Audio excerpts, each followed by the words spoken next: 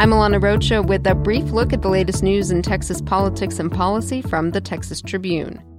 U.S. Attorney General Jeff Sessions started the week issuing a landmark ruling that overturned the government's longstanding policy on asylum. Sessions ruled Monday that most victims of domestic or gang violence alone were generally not eligible for asylum under federal law. His decision overruled the Board of Immigration Appeals in a case that dealt with married Guatemalan women who were trapped in abusive relationships.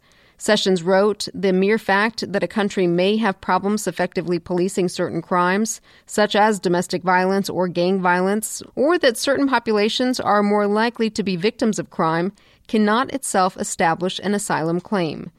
Immigration attorneys and advocacy groups say the ruling paves the way for victims of violence to stay trapped in their home countries. Thousands of politically engaged Texans will gather in the coming weeks for the biennial state Republican and Democratic Party conventions. School shootings and the Me Too movement are among the issues that could loom large at one or both events. Republicans convene in San Antonio starting Thursday. Democrats meet next week in Fort Worth.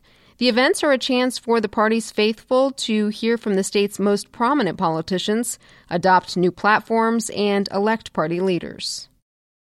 In the day ahead, a group of Senate lawmakers will be back at the Capitol to discuss ways to curtail the threat of school shootings and keep kids safe.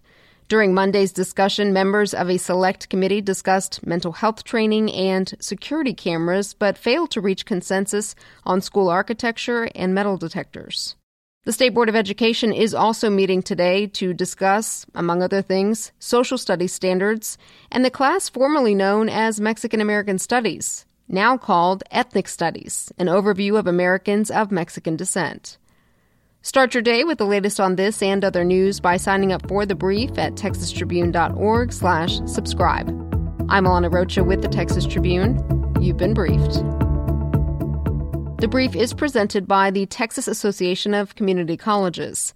Over the past 15 years, the number of degrees and certificates awarded by Texas community colleges has increased 177%. Be a part of the Texas success.